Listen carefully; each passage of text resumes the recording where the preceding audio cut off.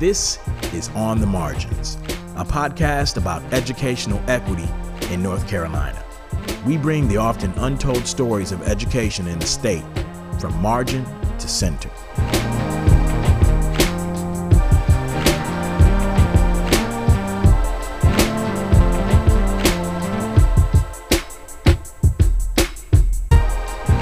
Hello, everyone, and welcome to the On the Margins podcast. Standing in for James E. Ford, I'm your guest host, Rodney D. Pierce, classroom teacher and 2019 North Carolina Equity Fellow.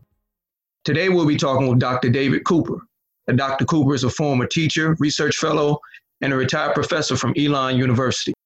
He recently wrote a paper called WestEd's Leandro Report, The Missing Pages, that looks at how race was absent from major discussions of this crucial piece of education law. Thanks for being here. Thanks for having me. Yes, sir. So we typically begin just by asking for you to tell us about yourself, who you are and how you got into this work. Okay, I'll try to keep it succinct. Jump in on me if I start to ramble on, Rodney. Okay, you have total permission to do that. I'm a product of public schools. Grew up in Lynchburg, Virginia. The schools, when I attended there, were segregated. I think I was aware of it, but at a fairly superficial level. After that time, I gradually became more and more aware of issues of racial discrimination and the need for some attention in that area. As I became a professional educator, I started teaching in public schools, was a special ed teacher, found that I had the most success working with children who had serious emotional and behavioral disabilities or problems, and ended up doing research and teaching on that topic, but then also the education of teachers. I attended graduate school at the University of North Carolina in Chapel Hill, which is what got me here originally back in 1978. Was away for 25 years at the University of Maryland as a assistant professor and eventually associate dean. Managed to get my wife and I back to North Carolina in 2009 when a position opened at Elon University, which I was pleased to take. During the time that I was at Elon, I was expected by the university administrators to get involved in North Carolina education politics and policies. And I was pleased to be able to participate in a number of ways. I was a member of Governor Perdue's Education Transformation Commission. I also was a participant in Leadership North Carolina. Through those opportunities, was able to meet a number of people who were engaged in education policy work, and in fact actually met Judge Manning when he was still presiding over the Leandro case. So I had a fairly rapid introduction to the Leandro issues and stayed pretty closely connected to it over time. Fast forward a little bit to 2015, when I was on my way to work at Elon, and I often listened to podcasts. One was a This American Life podcast, and I just got lucky one day and happened to hear Nikole Hannah-Jones speaking on the This American Life show about the topic of school desegregation in the light of the Michael Brown murder in Ferguson, Missouri. Nikole made the case at that time that desegregation was the only educational intervention that had ever been shown to close what she referred to as the achievement gap, and which I understand from listening to James and others that we're now calling an opportunity gap. I think that's an improvement in our terminology. But it was that story that really set me on fire to work on the issue of desegregation in North Carolina. And that's been my essentially my full-time educational occupation since 2015. The culmination of that work was the publication of The Missing Pages several weeks ago. And it's a pleasure for me to be able to have your attention on that paper, but more importantly, to appreciate the work that you all, as the Equity Fellows, CREED, and the Freedom Hill. Just listen to that conversation, and I appreciate the work that you all are doing. So that's a long-winded answer to your question. I hope it's helpful. Yes, sir. Now, for our listeners out there, can you tell us what is the Leandro case and why is it important for students and families in North Carolina? Wow. There are plenty of more succinct sources of information that people can go to. There's a lot on the internet, but I'll do my best to condense it. State of North Carolina funds public education through a combination of state, local, and a small amount of federal funding. The lion's share of the funding comes from the state. And in that sense, it is equitably distributed across the districts. However, localities supplement the state funding to the extent that they are willing and able to do that. And this produces large disparities from one end of the state to the other. It was those disparities that were the focus of the Leandro lawsuit. And the argument being made was that despite the fact that the state of North Carolina was attempting to equitably distribute resources, it was those local differences that made it impossible for some districts to provide the same degree of educational opportunity and resources as others. The case was not about race. So equitable distribution of resources was addressed by the plaintiffs in this case simply as an issue to be tackled for all students. Now, we know that the impact on students of color, because they tend to be overrepresented in the economic areas that are disadvantaged. But it was a resource issue, not a racial issue, that was primarily the focus of the Leandro lawsuit. All right. Thank you, sir. Next question is, now, in your document, you allege that a sound basic education, which was the initial ruling, is not good enough, particularly for Black students and other students of color, which you just kind of talked about, the report not specifically talking about race. Now, tell us why you say that's not good enough for Black students and other students of color. A good question. Thank you. I think the first consideration is that sound basic education is not, despite its wording, is not an educational concept. It's a legal concept.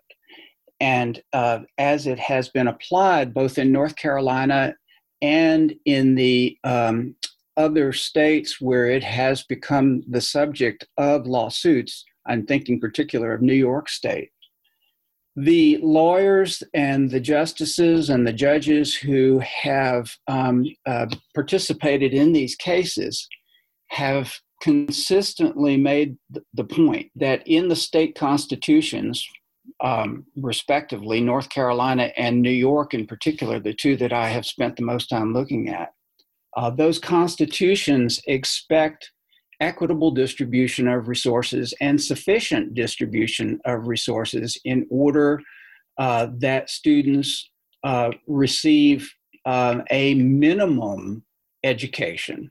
The term that the lawyers use sometimes is de minimis, which is just simply a Latin way of saying the bare minimum. And so that legal term, sound basic education, has been adopted by the court in the Leandro case, as it was in New York. And definitions and criteria have been established. And if it had not been for the coronavirus, that's probably all we'd be talking about in North Carolina this semester. But obviously, any conversations about education policy have been derailed by the pandemic, and so we're focusing on more primary needs here, like survival and health and welfare and safety. But I believe the discussion will soon return to Leandro. I think the court will insist on it. And at that point, if all we do is guarantee to students in North Carolina what the court defines as a sound basic education, we will not assume the role of leadership in the country in public education that I believe we could achieve, and which in fact North Carolina did at one time achieve. So sound basic education actually is not a bad thing. As a matter of fact, if the state were successful in actually becoming Leandro compliant in the sense of providing a sound basic education for every student, that would be unquestionably a good thing. But my argument is that we can go well beyond that. The lawyers have given us what the Constitution requires, but I believe if educators had been asked to set that standard, it would have looked quite different. And my argument is that while we go about assuring, let's not forget about excellence, because that's what our children deserve. That's what each parent wants for their child.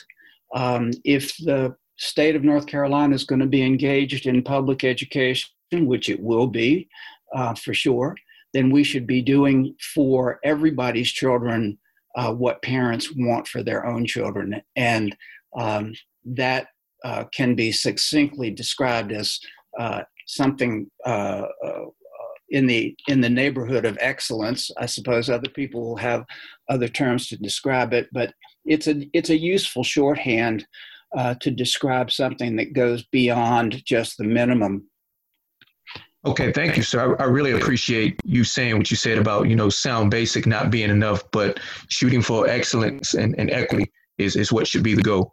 Now, in making the argument that North Carolina public schools have consistently failed Black children, you're right.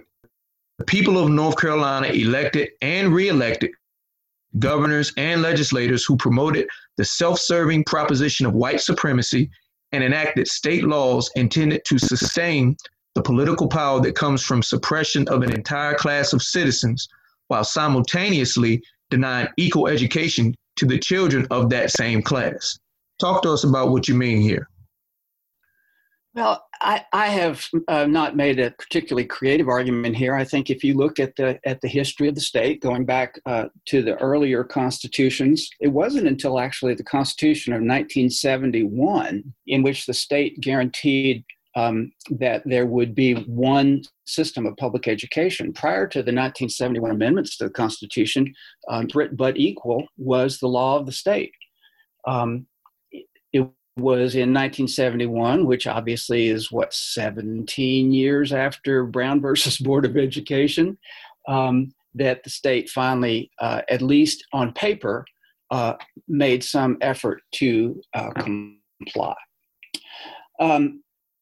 I don't think that any of the people who were involved in developing public education policy during that time would have agreed with the assertion that they were white supremacists. But I mean, let's face it, declaring that the children of color could not attend school with the white children, declaring that the teachers would be segregated, that there would be separate organizations of teachers, white and Black, all of that rests on a foundation of white supremacy. It was not just for convenience. It was based on racism and white supremacy.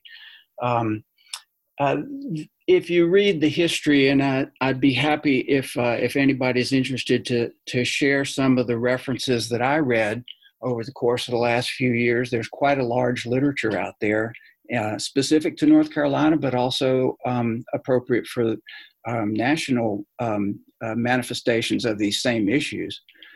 If you read that history, you see that state leaders, governors, state superintendents, legislators, all embraced the separate but equal concept, while at the same time practicing separate but unequal resource allocations. One of the heroes in this is Anne McCall, who I suspect you've either read, met, or in some way encountered. Anne has done a really nice job of documenting this history, in which, for example, one superintendent of schools says, we can do it. We can educate these Black children for a lot less. We can pay their teachers less. And those beliefs were manifest over and over and over again. Even after the Brown decision was handed down in 1954, North Carolina did all it could to resist compliance with that Supreme Court decision, tried to masquerade its resistance behind state policies that gave the appearance of compliance. For example, allowing Black students and their families to apply to attend the white schools. None of those applications were granted. The state gave schools the authority literally to shut down if they felt that they were becoming too integrated for the local populace. As far as I know, there were no schools that were actually shut down under that law, but the law was on the books. So it was North Carolina violating its own motto, which if you have paid attention to these things, you'll know that the state motto is to be rather than to seem to be. Well, North Carolina seemed to be in compliance rather than actually being in compliance with the Brown versus Board of Education and subsequent orders. So when I criticize the state leaders, I think there's more than sufficient evidence to suggest that these were people who were very clear in their opposition to desegregation in a number of domains, but most especially in the area of public schools. Thank you so much for your explanation there. I couldn't help but think of the county that I live in, Halifax County, and our involvement in the desegregation efforts of North Carolina. I know that you're familiar. Some of the stuff you read about involves the Pearsall Plan to save our schools, or commonly known as the Pearsall Plan, that Thomas Pearsall, the gentleman from Rocky Mount, headed up. And there was a state senator from Halifax County, Lunsford Crew, who was on that committee that was put together. And I remember that reading in my own research that they actually looked at, I believe it was Mississippi's plan, and based North Carolina's plan in some part, if not wholly, on Mississippi's plan of desegregation. And, we all know the history of Mississippi. And then I think back to the U.S. versus Scotland Net case, where the Department of Justice actually sued a local school board here in my county because they were trying to create a white flight system with public school dollars.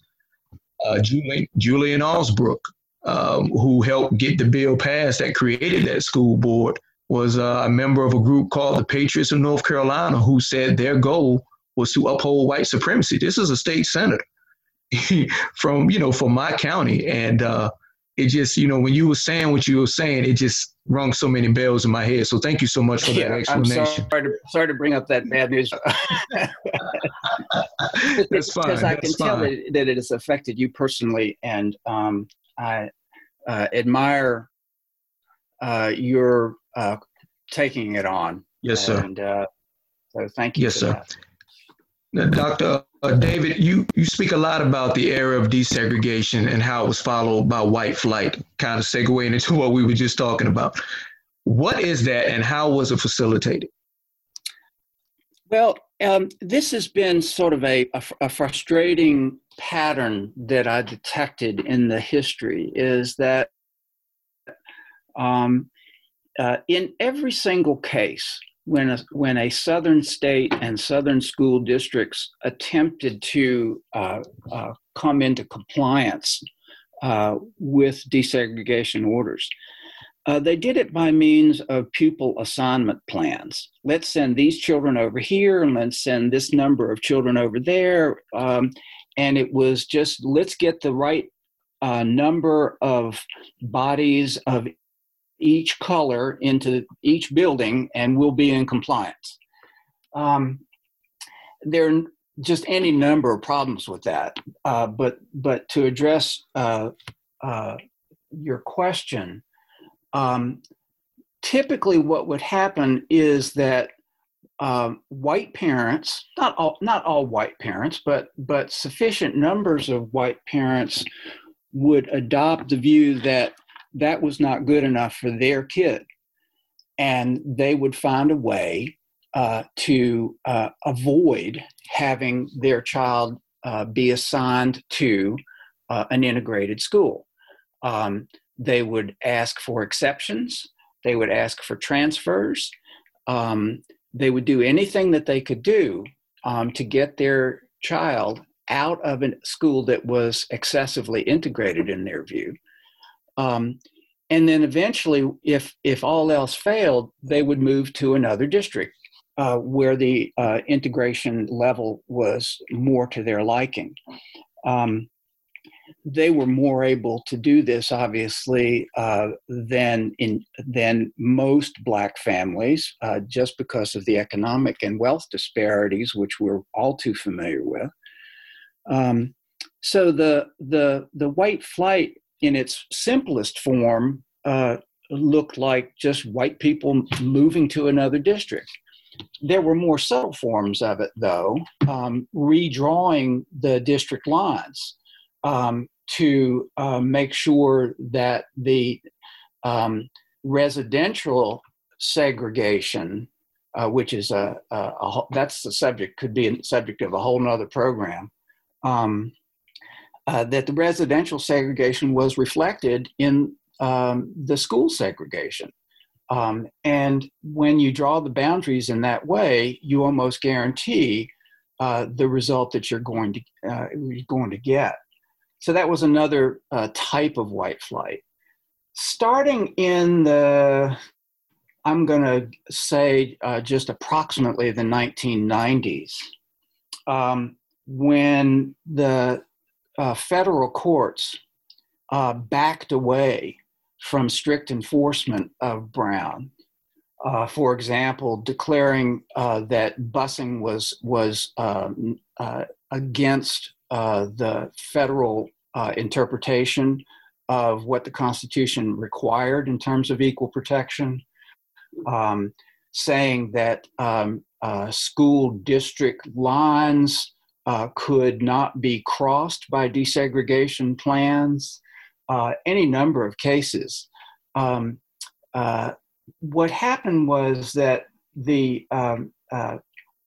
it became quite easy for white families, say, to jump over a district boundary to get to a district that was more to their liking. So that was another form of white flight. But they've been even more clever, I guess, is sort of the word. And if you could see me, you'd see me putting up the air quotes around the word clever, by invoking a new concept called school choice. School choice is typically put forward as a benefit to everybody. We should get to choose where our kids go to school. But the problem with it is it has been historically used and right up to the present used to facilitate white flight. And there are just any number of instances where choice was used to justify, for example, some localities seceding from their school district. We have an example of that in North Carolina right now, as a result of a 2018 law that the General Assembly passed, which permitted 4 towns in North Carolina in the Charlotte area, which are all predominantly white, gave them permission to essentially secede. They didn't use the word secede, but they gave those 4 municipalities the right to set up a district-wide charter school, which offered priority for attendance to people who lived within that municipality. This allowed them to essentially segregate themselves from the larger Charlotte-Mecklenburg school system, which, at one time was a leader in desegregation. Now, not so much. But that's an example of a workaround that white parents have managed to get on the books to essentially provide cover for white flight. And it's an unfortunate reality and a persistent reality that takes on a lot of farms. Some people say that the charter movement was created for the same reason. I'm not so sure about that. I think the charter movement actually had some legitimate purposes and benefits as it was originally created to provide innovation and piloting of experimental models of educational innovation. I think the unfortunate reality, as well documented by Sonny Ladd and others at the Duke Sanford Institute for Public Policy, that the charter schools have made a significant contribution to the resegregation of the schools, all under the banner of school choice. Okay, now race, and more specifically, the racial composition of schools matters. Now, Creed has produced research looking at the ways race influences access and outcomes. But in your work, specifically looking at segregation, what are some of the ways it shows up? Unfortunately, the schools where you can clearly identify them as being Black schools, not by design, but by de facto, there are a number of differences that come along with those designations. I've classified them in terms of education resources, community context, as well as outcomes for pupils. I think the most significant one is the difference in the credentials of the teacher workforces in those schools. We know that the single most effective factor within schools, and the one that schools have control over, is the quality of the teacher. Linda Darling Hammond has done some significant work on summarizing all this, and it's one of those references I'd be happy to share if you're interested, showing that in the schools that can be identified as Black schools, meaning that's people have different definitions. Some people say if it's more than 50% Black, or if it's more than 75% Black, whatever one's definition is, those schools tend to have teachers who are less likely to be licensed by the state, less likely to be licensed in the specific discipline that they're assigned to teach. They tend to be less experienced, which translates into less effective. They tend to be evaluated by their superiors as being less likely to be in the high category of effective teachers, more likely to be in the category of teachers requiring some improvement. The differences also show up in the pedagogy in the schools that, the ones that are identified as the predominantly Black schools, the instruction tends to be more likely to be at a lower cognitive level, emphasizing basic skills rather than high-end critical thinking and so forth, problem solving at the high end of cognition. Those schools also have a curriculum which is not necessarily a critical curriculum, but tends to stick more to the basics. Those schools have fewer advanced academic classes. Those schools have, when they do have the academically advanced classes, they have fewer seats available. So there are any number of disadvantages for the students who attend those schools. And the outcomes are exactly what you'd expect. Those differences in educational opportunity produce differences in outcomes. Those students score less on the state standardized test. They're less likely to be prepared for post-secondary education. There are also, on the flip side, there are some positive effects that have been shown for children of both races, white and Black, who attend desegregated schools. They tend to have better attitudes toward race. They tend to come out being more experienced in crossing over racial lines and working together in teams and problem solving. So not only are the segregated schools disadvantaged, the other kind of evidence argues for desegregation in that there are advantages to the kids who attend the desegregated schools. Advantages, by the way, that are noticeable in multi-generations. Wonderful work by Professor Rucker Johnson from the University of California showing that the children and grandchildren of students who attend desegregated schools have life outcomes that are more advantaged than children who attended segregated schools. So it's not just a one generation thing, it's a multi-generation set of advantages that come from desegregation. Again, your comments make bells go off in my head when you were talking about the disadvantages of attending those segregated schools in those segregated districts. I can't help but think of, again, my neck of the woods, Northeast North Carolina, where you have a high number when it comes to teacher attrition and teacher mobility, in terms of teachers leaving, the districts that they work in, a lot of those districts being predominantly Black districts and being historically low achieving. So again, you're just setting off bells in my head. Now, race is not entirely absent from the West Ed report. It acknowledges the need for greater teacher and leadership diversity and the benefits of educators of color.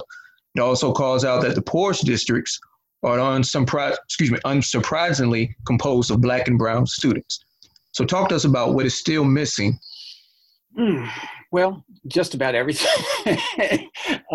I appreciate your pointing that out. And I want to say at the outset here that my paper, The Missing Pages, is offered with great respect to West Ed. I feel it would be unfair to suggest that their report was incomplete in any way.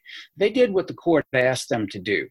Then the court was basically looking at the issues that were central to the Leandro case and asked West Ed to address those issues.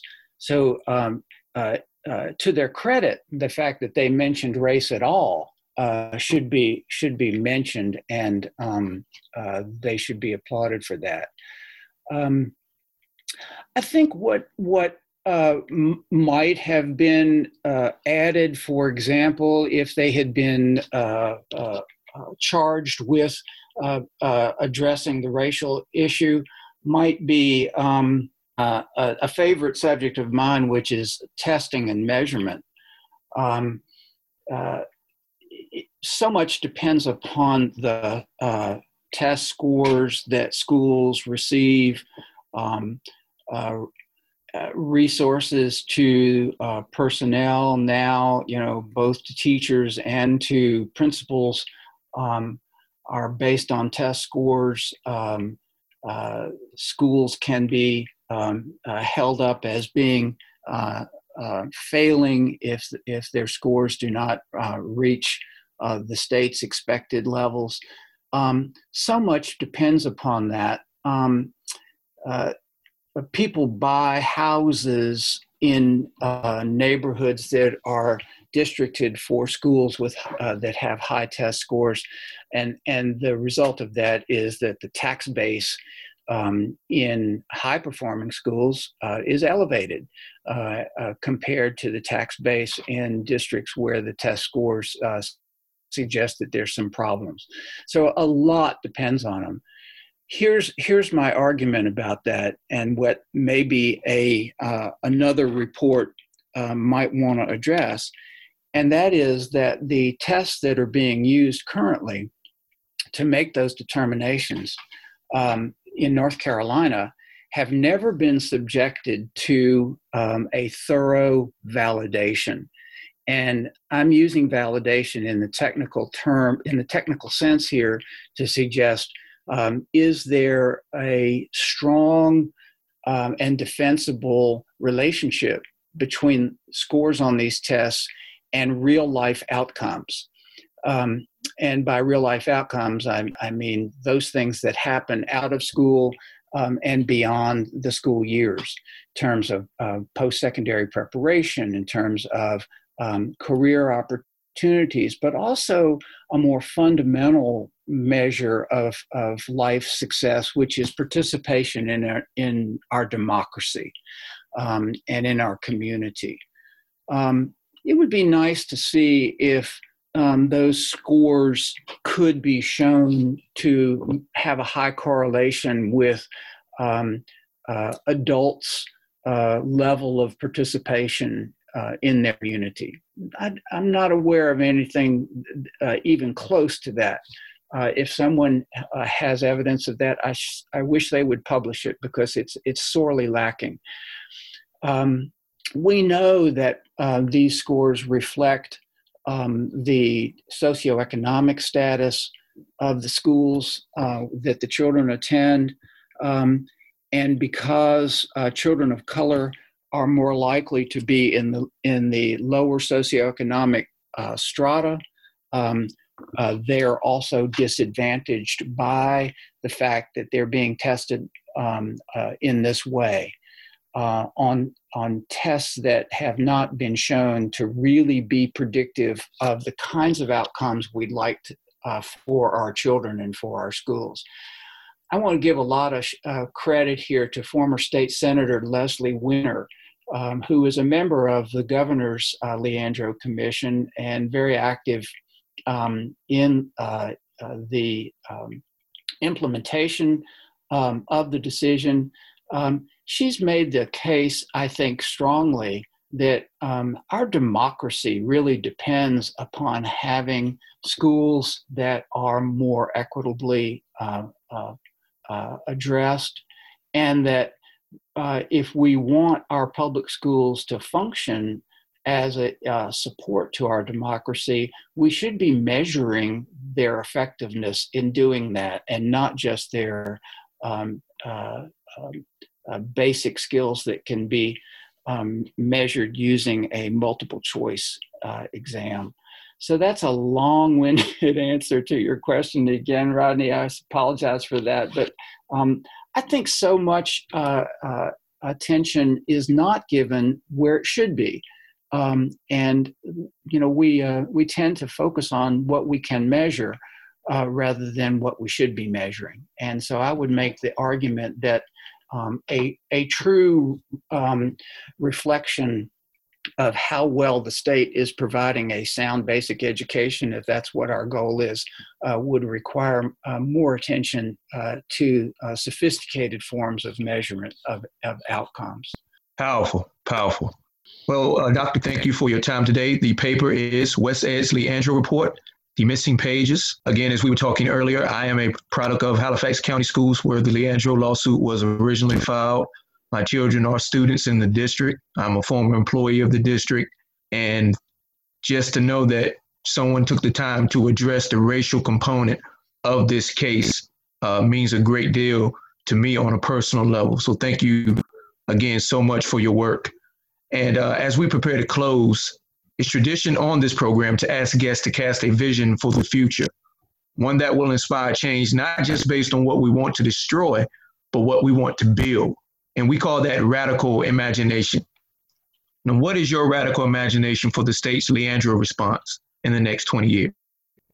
It's a great question, Rodney, and thank you for your kind words and for all that you've been doing on behalf of your district, but also on behalf of the state.